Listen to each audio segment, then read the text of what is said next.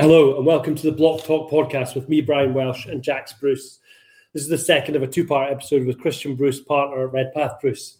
In this episode, Christian talks about the Better Lives programme, his most interesting project to date, and he answers our three quirky questions. Look out for them, so there's some really good stuff in there. We hope you enjoy the episode.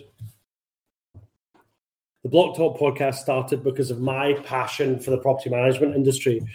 I wanted to start a conversation and add some value within the industry with a diverse range of people and professionals who can add something extra. As we start out, my aim is that the podcast offers some useful insight into a variety of views, opinions, thoughts, and foresights from our guests who include business leaders and industry experts. If you enjoy the podcast and want to find out any other information, head on over to brianwelsh.co.uk.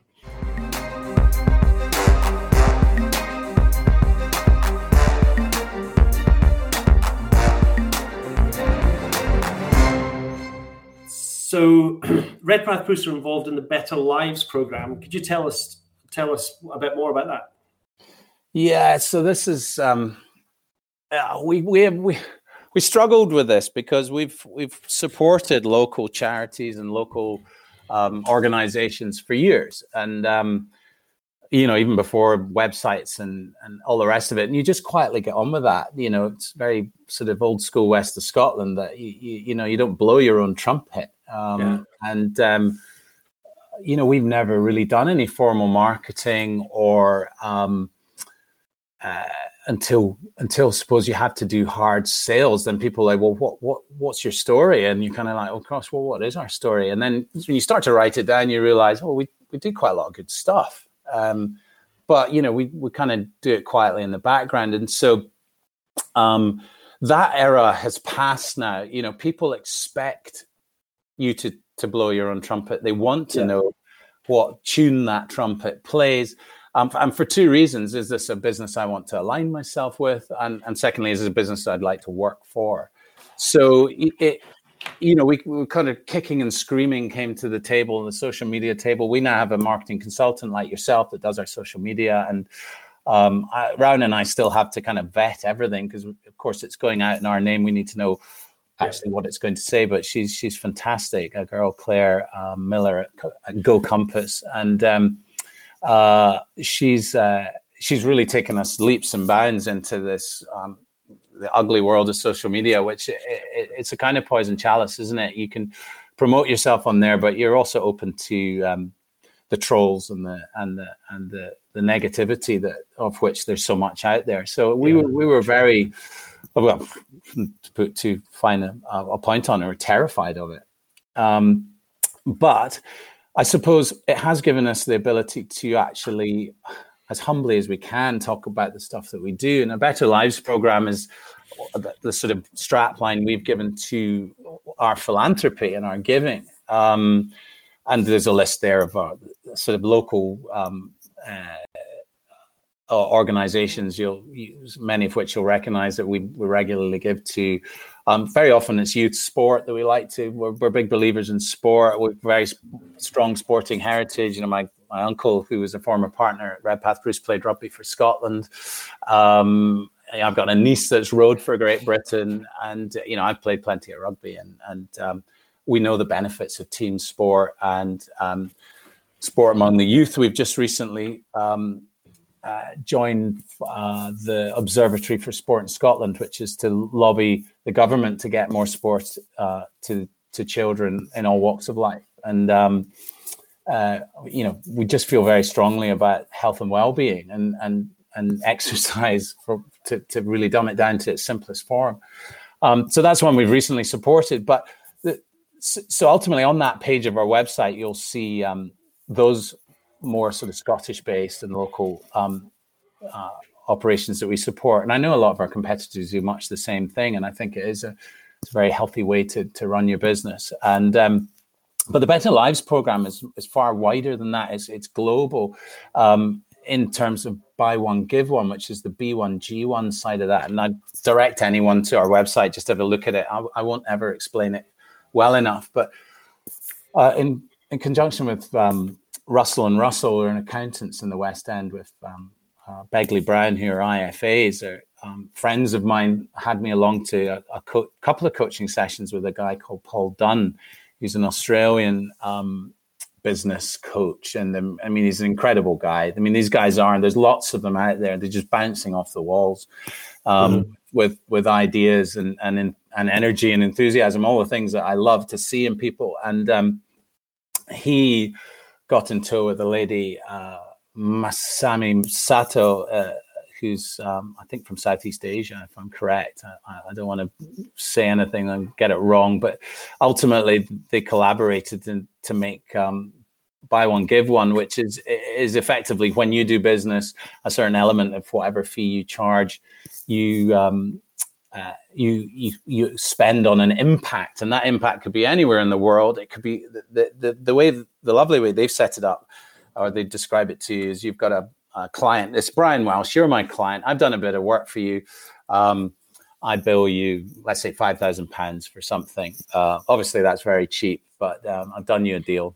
And but unbeknownst to you, I know you're into music, so I then go into the various opportunities and then buy one give one, and I see that there's music lessons for children in Bulawayo in Zimbabwe or somewhere like that, and you buy compact disc players and headphones and a set of lessons or something, and you can do 50 of those for 150, £200 or something. So I do 50 impacts like that. I then get a certificate that says you've done these impacts for these children in Bulawayo, and I send it to Brian Welsh, and I say, Brian, as a result of doing business with Redpath Bruce, you've actually inadvertently given music lessons to these 50 kids in Zimbabwe. And you go, wow. And we've helped the kids, we've made you feel good, and we've spent a percentage of that fee on a good cause. And that's really the nature of buy one, give one. That's where the term buy one, give one comes from.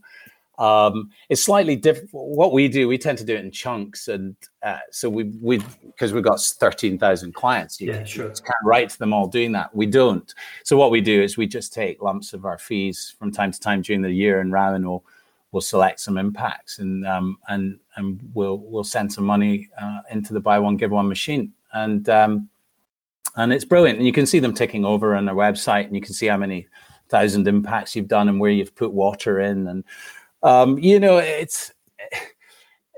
there's three things going on here. There's the actual philanthropy, which we want all our staff and everyone to feel good about the fact they're involved in that. And that our hard work is for the betterment, of these sustainable goals, which are wonderful. And I think we all need to embrace a bit more. And in a society where ESG is just becoming part of mainstream vocabulary, we could potentially be seen as early adopters of that, but we certainly weren't first. But we loved the idea so much, and Masami and Paul were so inspiring. We were like, we can do this, and there's a cost to it, but the benefits far outweigh it. And so what happens then is, people look at your business, maybe they go, I actually think that whole message should be front and center of the website, your why that everyone talks about. Why do we work? Well, our why goes something along the lines of to maintain and improve the built environment around our clients, and thereby that environment that anyone might come in contact with. So we're not just benefiting our clients who pay us money to cut the grass and to fix things. Anyone that goes through the realm of that property will also benefit from that. But beyond that, by billing you for the works we've done, we're also doing this over here. And anyone says, wow, well, okay, never much liked factors, but this one seems to be trying to do better. We're not the finished article, and we'll struggle to ever be that. No one ever is. But so if the customer then goes, okay, I like how they do that, I like the way they're doing that, you've then got the other side of the coin, is that you then might become employer of choice, because people go, I like the philosophy, the culture of that business. I want to go and see, maybe would they want to employ me because I want to be part of that. And then if you attract the best people, then the reward for you as a business owner, which isn't actually the goal. The goal is to give. The reward could be that you're attracting better people, and the better your people, the better your business. And so I can't see a downside to any of this. And where we might have, the only change I think is where you might have quietly just got on with that in the background. You now make it public. Not to say, look at us, aren't we wonderful? But actually just to create that cycle. And I think nowadays there's an expectation that businesses are being responsible, being sustainable. We're I don't know, we've got 6, 7, I think maybe 8 pure electric cars now. If you'd asked me 2 years ago, probably 2 or 3 years ago, didn't have any electric cars. I'm into my cars, and I was a naysayer. But there's obviously huge benefits to the employee in terms of P11D and tax breaks, etc. But actually, it excites me that we can make small differences by reducing our emissions, and actually reduces our fuel bill as a business. And from a money point of view, that excites me as well. So yeah, if you do something that's right that also saves cash, then it's a no-brainer, isn't it? It's absolutely. And so that's really in a nutshell what the Better Lives program is about us. But Ryan and I often talk about how, whilst it's up there on our website, we don't maybe we're still a bit bashful about it, and in a funny sort of way, in the tough days when you're just complaints handling and trying to put out fires, it's easy to forget why on earth we do this job at all, because sometimes it's incredibly thankless. So this is the sort of thing you keep to remind yourself, actually, no, we're predominantly, we're doing things well, we're doing the right stuff, and it's all driven by the right purpose. And even doing this podcast just now kind of reminds me, oh yeah, that's why we go to work. That's really interesting. I must look into that a bit more. I did look at it on your website before we started, but I must look into that a bit more. It's really easy to do. I think businesses, anyone listening to this, just go and join it. It's not exclusive to Redpath Bruce. I mean, it's if every factor suddenly had B1G1 on their website and they started giving some money, even small impacts to all over the world, I would be so chuffed. And spread the word. CPL next on the list. Thanks for that. Yes. I will go and have a look at it. You'll have to sell the house in the Isle of Wight, though, of course. Yes, I know. I might cut that bit, but never mind. Yeah, you can edit that. No, but that does sound really, really interesting. Really, really interesting, and it's the whole point of it, giving back, and actually saying to the person, and you're right. For CPL, we have 40 clients, you know what I mean? So that's far easier thing for us to do than it is for you with 13,000 or someone with, multiple thousands. So just talking about kind of work and why you do this and all this sort of stuff, is there a project that's interests you most across your career, and what is it? I spent a lot of time thinking about this one because there's lots of things you can imagine. I don't want to admit how long I've been working, but over 30 years or so. There's a million stories, but actually the one that I think crops up in my head, and so I'm going to dive in with it, is directly across the road from our Glasgow office. I think is the ugliest, biggest eyesore in Glasgow, and that's 141 West Regent Street, which is rotting away slowly, halfway up the street, just one block down from Leicester Square. And if you'll know the building, everyone in Glasgow knows the building, and you go past it and going, surely something can be done with that. And it was owned by someone who actually became a client of ours. We managed it briefly until it was unmanageable, but I then contrived to broker the sale of it to a developer client of mine, and successfully did. There were just myself. I brought buyer and seller together, and they shared my fees 50-50. I would have done it for nothing, if I was perfectly honest with you, just to see this thing move forward. And to his credit, the developer got the great issue with it was Greek Thompson had once set foot in the building, and so it was listed. And you've got massive issues with listed buildings and demolition. But he managed to get the listed building consent to demolish it, and a planning permission for a 7-story service department block with a restaurant on ground floor. And it looks really funky. If you go on the porthole, you'll be able to see it's got copper paneling and it butts in different places at various levels up the building. It's quite an attractive. It's modern. Yep. And it will dwarf everything south of it until you get to 101 West Regent Street, which is the big building next to our old offices. But my view is if so, that subsequently that company went into administration, and John Greer of Cargill Consultants is a really good mate of mine. We'd been chatting about it for a while, and he brought a client along and managed to purchase it out of administration, and they're just about to start knocking it down, and fingers crossed. So we're seeing some progress there, and we'll have to live in a building site for 2 years, and our windows will be filthy, and we'll be walking rubbish into the building which happened when they built one. What's the one? 101 West Regent Street, but it's a price worth paying for that site to be redeveloped. And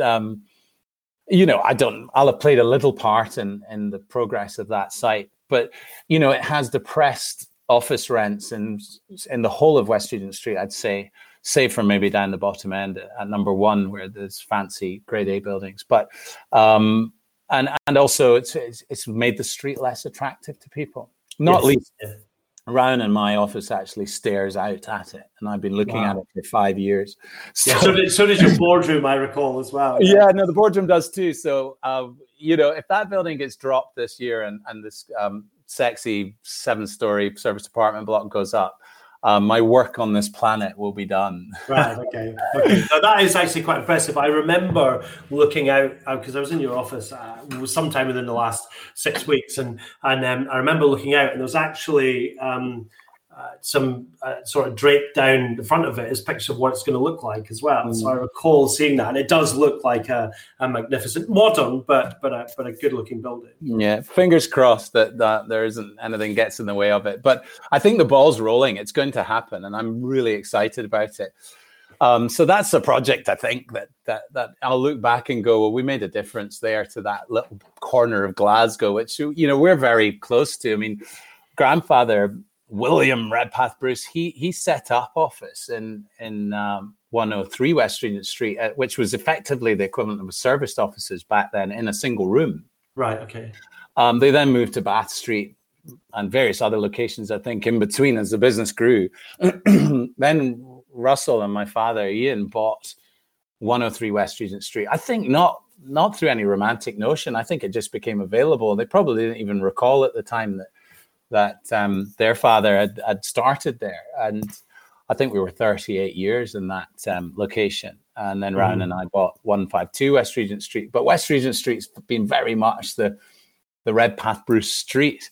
And so to make a little difference to that sort of crumbling building it would be a charming little anecdote, I think. Yeah, that would be brilliant. And let's hope they start it shortly. Yeah. Yeah. Good. That's excellent. So coming back to the kind of property management thing and the challenges in the market and such like, when you think about the future of property management, what do you see? Utter carnage, Brian. Oh, okay. No, I don't. In a utopian world, I'd see factors and property managers universally seen as allies to their owners and their customers, and not as a necessary evil. And we really do need to change the rhetoric around property management. And it's a bit of an oil tanker trying to turn it around. And it's all about education and communication and our clients knowing what we do, but more importantly, knowing what we don't do, what they shouldn't expect us to do. And if they do want us to do it, how is that remunerated? And do we want to actually do that? So I think we need to work as a group, and this comes back to us. I think before we were online, as it were, talking about the PMAS and the role that organization has to bring together all factors and be able to, there's going to be two big changes. I mean, digitization is already the great disruptor in most industries, and it will be no different in ours. You'll constantly be striving to make CPL more, flexible, faster, quicker, more usable. I mean, you'll be constantly improving it and developing it alongside us. You use your customers as your your front end designers, which is great. For direction, absolutely. And the collaboration between CPL and the factoring industries is fantastic, I think, and more of that. But I constantly rack my brain to say, what app is going to replace the factor, and who's going to design it, and can I patent it? But I just can't imagine the scenario where an algorithm can decipher what is common and what is private. To know every deed of condition, to know if that balcony is actually a private balcony or it's a common fabric of the building and everyone contributes to it. Now, it's almost certainly possible, but in the end of the day, can that algorithm, negotiate between parties in disagreement? I can't imagine it. I can't imagine a scenario where just a couple of clicks and things will get sorted. The plumber will show up and we'll know who to bill and who not to bill. So there will always be the requirement for human intervention in property management. No question. Now, we can be more efficient with our systems, process, procedures, collection of money, chasing of debt. And we're working at that all the time. I mean, every week we're looking at new processes. We're looking at new work streams that could be better. Because we can't incrementally increase our charges, so we have to find more efficient ways of working that allows us to be profitable. And to deliver a quality of service that we're happy with. Moreover, our clients are happy with. So that's the first thing, where the digital revolution, it's got to play a part, and we've got to embrace it. And as an industry, be far sharper and, throw off the sort of shackles of the dusty house factor and old, paper files that we're probably famous for.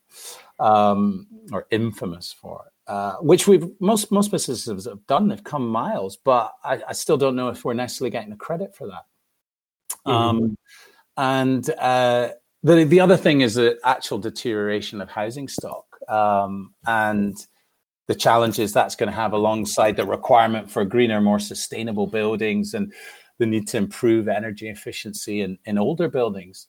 These are huge asks. I'm going to put aside the Grenfell panel issue, and well, there's just one thing, that's front and center at the moment. But there's going to be demands by probably European global demands that buildings must be X, Y, and Z. I mean, we're seeing it with EPCs already. There's a lot of properties that aren't managed. Thousands of properties in multiple ownership in the UK, but certainly in Scotland. And probably predominantly in Edinburgh, where they only embraced factoring, in the latter half of the last century. That it may become policy that these buildings, it's compulsory for them to have a common manager. Yeah. Now, you can look at that two ways. It's an excellent growth opportunity for the factoring industry, but put a hell of a lot of pressure on the industry. I mean, everyone's busy already. I mean, we're all ambitious. We want to grow, but quite how quickly and by how much, I think you've got to be careful you don't overstretch yourself. And we all know the downside of that. Overpromise, underdeliver. You can't sustain service levels, and the whole thing goes pear-shaped very quickly. So, I'm very conscious of that as we look at our growth over the next 3 to 5 years. You've got to be careful exactly the pace and size of that. But if it becomes policy, and it may well do, because you've got to force people to take responsibility to look after their buildings, and it's a cost to them that they don't currently suffer. Mm-hmm. So I think we'll see changes in government policy with regards to buildings of multiple ownership, and the factoring industry will be in the firing line. They will be the first port of call. And are we ready for it? Are we actually collaborating with the authorities to make sure it's done in a manageable fashion? So that kind of rolls on to the discussion we had earlier around PMES and getting the engagement of the membership and having a meaningful government lobby, that includes us in the decision making rather than just dictates to us. Mm-hmm. Because we all know that when that happens, sometimes it's just not it's not workable, because it's the actual, well, you see this with some deeds of condition, they're written in a certain way, and then it actually the real life scenario, we can't get the bins to that part of the pavement, And so you do have to work together before the ink dries on the contract. Look, I'm not heavily involved with PMES. We've always had somebody on council and always will do, because we feel a responsibility as part of the industry to contribute, and it interests us. It's a key part of what we do, and Redpath Bruce will always stick its hand up and to help and to be involved. But I think we need wider engagement, and I think we all need to support that organization to keep it relevant and effective. Yeah. Okay, cool. That's very interesting to hear your views on that. Very, very interesting. So finally, there's a couple of, or three actually, kind of standard quirky questions that Jack's actually asked at the end of these podcasts. So she's been quiet for some time with you and I talking. So she's asleep. She's asleep. Wake her up. Jack, do you want to fire in with your three questions to end? Sure, I have been listening intently. I absolutely haven't fallen asleep on the desk, I promise. Thanks, Christian. So one of the first one of our three quirky questions is, what's your biggest failure across your entire career, and what did you learn from it? Oh my goodness. I mean, where do I start? That's a much longer list than my successes, so it's probably the best question to ask. I could throw out some football manager cliches like, well, you learn more from your failures than your successes. And it's a cliche for a reason, because I probably have, and I've had plenty of fails, epic fails, as my sons would describe them. But the one that springs to mind, a bit like 141 West Regent Street, in terms of something I'd like to see change. There was and this is in a commercial capacity as a trainee investment agent at Roxburgh & Co in Edinburgh in the early 2000s, 1999, 2000, something around about then. Back in the days of mailing particulars to clients to sell a property, and we were selling an investment on 110 George Street, and I'd done 3 other jobs, so I was slightly more mature trainee, and I think they gave me far too much responsibility and trusted me to know what I was doing when I didn't have a clue. And anyway, it involved, describing the property and then comparable properties that were similar or different that had been sold at various prices, and that then justified the price you were asking for this property. So I just dug out a schedule I'd seen in the office, fired it into the appendices, and put together these particulars. My boss gave them the once over, and you would have 2 mailing lists: an early list to your closest sort of allies in the industry, and then a wider list to the greater market. And so I had a girlfriend at Rydens at the time, and I'd given her a sneak preview of the particulars the day we were posting out the main mailing run to however many, couple of hundred people. And she phoned me up and said, I've just read your particulars. I was like, yeah, what do you think? Pretty snazzy. They're cool, aren't they? And she's like, well, they certainly look fine, but have had a look at the appendices of that comparable schedule? And I opened it up and I said, yeah, that all looks great. And then there was this column, a comments column. And of course, one of my bosses had used it to promote another building, and in doing so had put in a whole list of criticisms of all these other buildings as to why they weren't as good as the one that he was trying to sell, which I hadn't looked at or read or thought was untoward, and then suddenly realized that, listing other buildings in George Street, severely criticized by the building surveyor, low floor to ceilings height, not as good as this. I'm like, oh no. And of course, it's away in the post, first class to the whole world. And it's the modern equivalent of that lad's meme that you're sending on WhatsApp that you send to your mother-in-law instead of the boys. And you're just trying to reel it back in, but you can't. It's gone. It's so much easier to make these mistakes now with social media, and I've done a few of those, but I won't share them.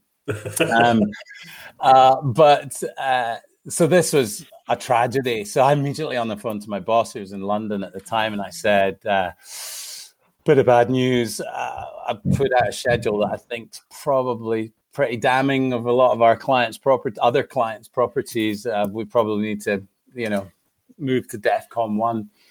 So he was like, all right, leave it with me. So he phoned the big boss, William Roxburgh. And as the story unfolded, and this was a Friday, so it's a stew over the weekend, and I'd sort of get into bat on Monday morning. And when William found out, apparently had to leave the office and walk around the city centre, Edinburgh, for an hour to calm down. Paddy, my then boss, who's in London, actually tendered his resignation on the back of having not proofed the particulars properly. It was rejected. We told him to tear up the letter. We'll solve it. And but it seemed catastrophic at the time, and it was such a dreadful error. And but what came of it? Sure, several of the people who had buildings in that schedule phoned up, giving them, what for being offensive about their buildings. But they just made a list of all the properties, all the clients that owned those properties, and arranged meetings, face-to-face meetings with them. And they just went on a crusade that week to go and see them all. And, fall on their swords, profusely apologize and say with this half-wit graduate that, I don't know if they did blame me, but they should have. But what came of that actually, and this is the lesson from it. We will make errors. All of us were fallible. I know you're not, Brian, but I am. And it's not, can we stop the errors? The errors will happen. It's how do you deal with them? And how do you make right the wrongs rather? And I think the measure of a business and of people is how they behave when it goes wrong. And these two lads, my bosses then, went and sorted it. They faced the music, they fronted up, and I think they probably got more respect and better connections with those clients on the back of that. We sold the building for a record price as well, which is extraordinary. It did nothing. Actually, it created probably a bit of a buzz around the sale, would you believe? And, no such thing as bad press. But the lesson there, and I still recall, it's kind of associated, the wonderful old school bosses that I had in the early part of my career. William used to go to, you dictate letters in the old days, and they would go into the secretary's tray, and they would get rewritten. You'd get the paper back, you'd scribble all over it again. It would go back 3 or 4 times. You'd use half a tree to write a letter. And then eventually you'd sign it and it would go, and it would be finished and ready to go. Now, William got a hold of a signed letter that one of my colleagues, Stephen, had written, ready to go. And it reappeared back on Stephen's desk like an English essay from Higher with so much red ink on it. And lines through, semicolons, hyphens, all sorts of corrections. And at the bottom, and we still quote this to this day, he wrote, "Stephen, killer focus, for God's sake." And I still joke, but I'm still in touch with a lot of the boys that worked there at the time, and the business doesn't exist anymore. Williams retired and moved on, but still alive though, great guy. And we still joke about killer focus, and that's what I lacked in that comparable schedule that went out wrong. And I think a lot of people lack it today because we're rushing. We're not reading. The devil's in the detail. It's the full stops and the capital letters. I know if I get something, badly written, the content might be fine. I probably understand it, but I'm always a bit disappointed. And then I probably judge the sender on the basis of the grammar or the spelling or the missing number, or whatever it is. Don't get me wrong. That doesn't mean I'm not going to transact with them or do anything with them, but that killer focus, I think, is lost, is getting lost. And I think we have to slow down and take time to actually reread what are we sending, what do the numbers say, is it right? And then in doing that, you give a better account of yourself, but you'll also make less mistakes, and then you have less problems further down the line. And you'll know this, CPL. I mean, we rely so much on what your software spits out to be right.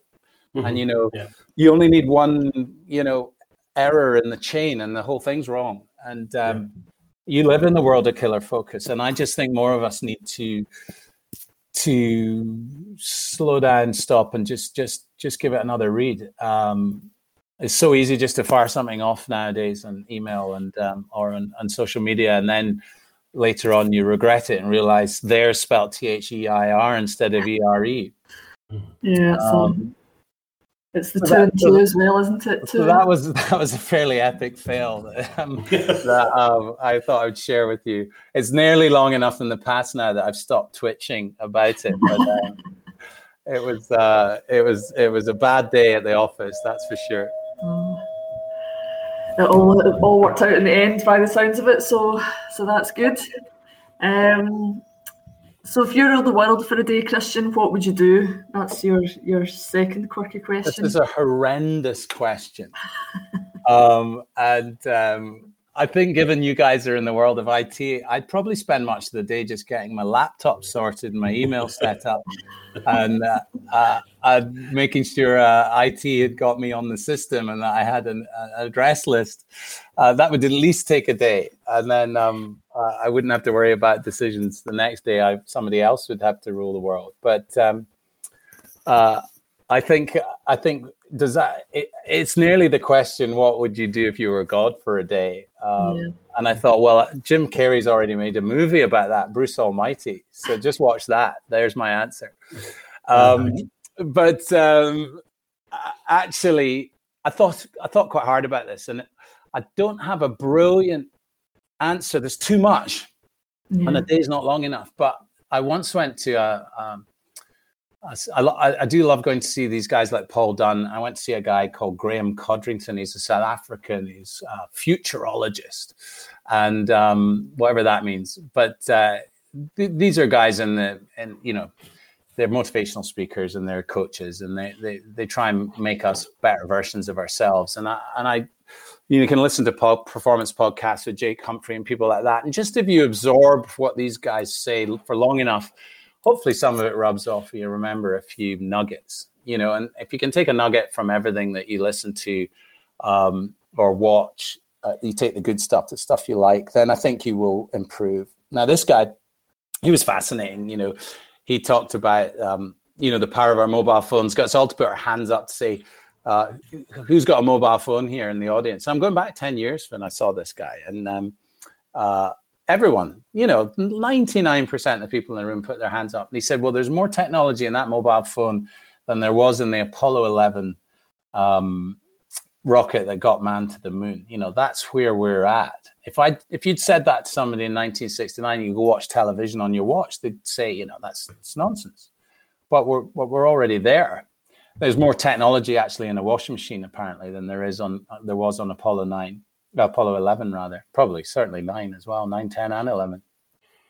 So he had this really quirky look at life and where we've come and where we're going. But one thing he introduced me to the material graphene, which I'd never heard of. And that's not what I'm going to talk about because it's a world-changing material, and it was discovered in Manchester, and they won a a prize for the discovery of it. We've just not worked out how to efficiently make lots of it yet. And that's one thing. If I ruled the world for a day, I'd try and facilitate. But there was something even bigger than that. Now, you may have heard of ITER before, ITER, but this is a huge global collaboration of governments. And it's not atom splitting, it's actually magnetic fusion. And the theory is that you put a certain amount of megawatts into this machine, but it gives you more megawatts back out. So ultimately, you're in an energy positive situation. So you're creating limitless energy from this incredible machine. And I mean, it's in acres and acres of land. I think southern France is the site for it. You can go on the website and read all about it. It's so big a game changer if it works. Because if you solve the energy problem on the planet, then you solve feeding people, you solve all sorts of things, global warming. I mean, where'd you start? Energy being the key thing that we have to harness and harness cleanly for progression of the human race. So in a fantastical world where I ruled it for a day, I'd make ITER work. But I don't think it can be done in a day, but I do my best. So that's my answer to that. Great question. Cool. I've never heard of that before, so I'll check it out. When it comes to energy, I'm kind of a nature-based woman, so I do like looking to nature for solutions. But I will check that out and see what it's all about. Thanks, Christian. So the final question then, when you are 70 and you look back at your life, what will you be glad you did, or is there anything that you'll feel proud of? Something that you've done already or that you want to do? I love it. This is like the no regrets question. And I'm like, anyone that says they've got no regrets is fibbing as far as I'm concerned. I have so many, but again, I suspect that that's potentially what makes us what we are. It's only 21 years away. I need to get a move on if I'm going to leave something behind that I'm proud of. We're really talking about legacy here, and that's the title of a book by a guy called James Kerr, which I could not recommend highly enough, which is based on the 15 mantras that the All Blacks adopted to become the most successful team in any sport in the history of mankind. If you didn't know that was the case, they are that. And this chap, James Kerr, has gone forensically into how they've done it. And they've shared a lot with him, which I always thought they were a clandestine team. Nobody knew how they made themselves as good as they are, but it's right out there now. You can read about it. Now, I can't remember all 15, if I was really honest with you. There's only really 3 that resonated with me, or I can remember. That probably says more about me than the book. But one was sweep the sheds, which is, don't do a job that you aren't prepared to do yourself. Don't ask someone to do a job you're not prepared to do yourself. And the All Black captain will sweep the sheds and clean the boots just like anyone else in the team. The next one is not terribly PC, but it's my absolute favorite, and that's No Dickheads. That's actually the title of the chapter. And it's really about folk in your organization that, it could be your top striker that scores the most goals, but if he doesn't toe the party line or conform to your culture, then you have to get rid of them, because they will cause more disruption than the benefits that they create. I've heard somebody describe it as no terrorists before. If you get terrorists in your organization, you've got to find a way to remove them, because it's bad for everyone. So that was the second one that I remembered. But the third one is legacy, and that's to plant trees you won't see grow. And I just love that idea. There's no benefit to me whatsoever. You've just got to create sow the seeds, if you like, and know that when you're long gone, that there will be trees of some description there, whatever they are. So what are those for me? Well, I've got 2 wee boys of 8 and 4, and put business to one side and everything else in life to one side. Once you're a parent, rightly or wrongly, these become the focus of all your energies. And so I think in terms of a legacy, if I want to be proud of anything, I want to see them make successes of their lives for as long as I'm alive to watch them. So that's actually my first goal, is just the future and securing a decent future for my two boys. In terms of the business, I think, given that that's the second largest focus of my life, being aside rock music and golf, you want to leave the business in better shape than you found it, and we found it in pretty good shape, to be honest, Rowan and I, and that doesn't just mean we want to greater turnover or profit. That's all good stuff, and the business, to be successful, has to grow and it has to be profitable. But it's more than that. We need to have happy, motivated staff, created and cultivated a culture there where people work hard for themselves, but for each other, and feel they can thrive there and realize their goals. There's no glass ceilings. There's no limitations to what they can do when they work with us. Robert Campbell's just retired from Redpath, Bruce, after 48 years with us. He's worked nowhere else. And he came in making the tea and probably licking stamps and what have you. He told some amazing stories when he retired. And we did a couple of parties and on different floors of the office to be COVID safe when he was retiring. And he rose to director. He's been one of our key players for a number of years. And,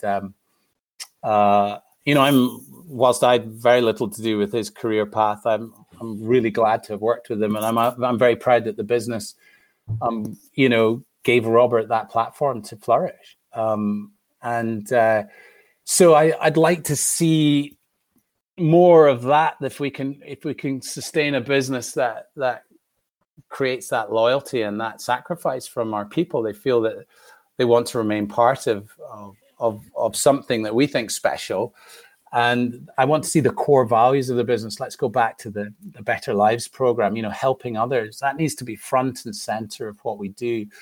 And of course, that's for our customers first and foremost, but also the benefactors of our philanthropy. So if all of that is in place when I pop my socks, and it's healthy and thriving, then I'd look back and I'd say, well, I didn't destroy that. You've got to remember, we're third generation, Rowan and I. So as the saying goes, it's clogs to clogs in 3 generations. We're effectively destined to sink the boat. So I suspect if we just manage not to sink the boat, then maybe that's an achievement.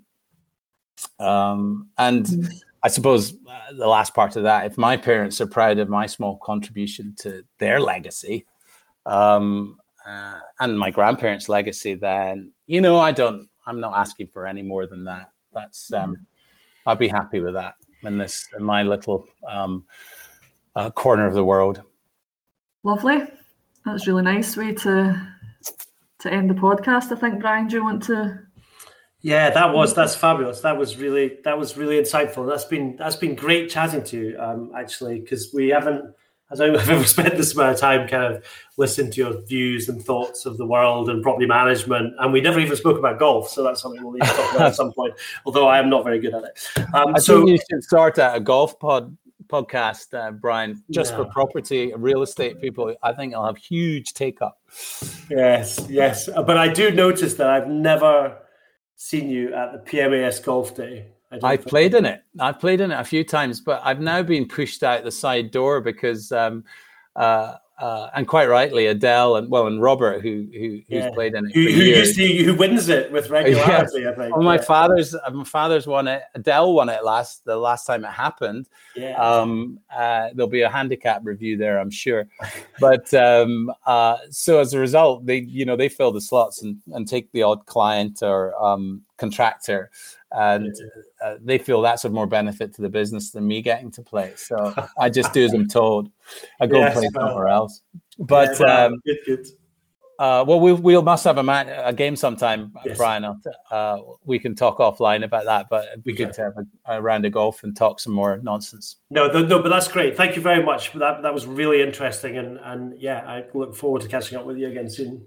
Okay. Well, thank you for having me. I'm sorry I've prattled on so long, and hopefully it's editable, Jax. I really enjoy doing it, and it is one of my favorite pastimes is chewing the fat over what we do and why we do it. And I think it does help us all sort of clarify and reset, as a reminder as to why we get up in the morning and go to work.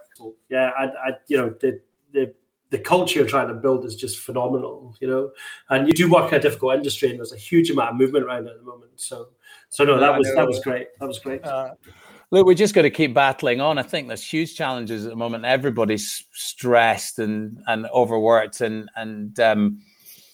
grappling with angry customers and water. I was going to make a joke earlier about the fact that everyone's affected. So the huge rains that we got in August, that not August, the month before that, there was a river going down Stockbridge, and we've got clients going, "Why haven't you not attended?" We've got 10 properties in the city at the moment that are knee deep in water. Is there a priority list as to who gets first dibs? But our own office, sprung a leak in Edinburgh, and the one in Glasgow sprung a leak. Like we're filling up with water as well. We're not immune from the weather events that have been causing us so much grief. So it does affect everyone. Property management, property, the roof over our heads. Everybody has something to say about it, and has their views on it. And in some respects, that makes it because it's a ubiquitous requirement and need. Then there's longevity in the trade and the industry, which is good for you because you provide the software, and it's good for us because we're trying to fix the leaks. Yeah. One of the things I think that has to change, I'd love to change, is just people think it's all right to phone up and abuse their factor when they wouldn't do the same to a lawyer or a shopkeeper or the woman at the check-in at Jet2. And I don't understand where that's come from. And I think it's an indictment on our society and Scots, and mainly Scottish people, to be honest. I'm sure the English can be equally as offensive in a different environment there. We block manage in England, and it is a more civilized affair. They pay better fees, and there's an expectation that we'll do a job there. But in Scotland, it's out of kilter. And and you know what? I don't know if it's a bit like trying to say we want to get rid of sectarianism in between Rangers and Celtic. That's a long road. And it's the same with the treatment of factors. But on the basis that we just accept that, and we have a way of dealing with it, we just get on with life and do the best we can and hope that there's enough fun in the office. There's another reason for going back to the office. You can have fun in the office talking about that madman Brian Welsh and the rubbish he said. When you're sitting at home just being abused by him, you don't get to turn around to somebody and say, I'm only using you for a laugh, Brian. I don't mean you, but we've got lots of people. You need to be able to share the rubbish stuff too, and that's another benefit of being in the office. So. Excellent. Nice. Well, thanks again for having me, and have a lovely rest of the week. We'll catch up soon, and Brian, we will get that game of golf. Yeah, let's do that. Nice okay, one. Cool. Okay. Cheers. See you later. Bye-bye. That was part 2 of the Block Talk podcast with Christian Bruce. We hope you enjoyed it. Thanks for listening.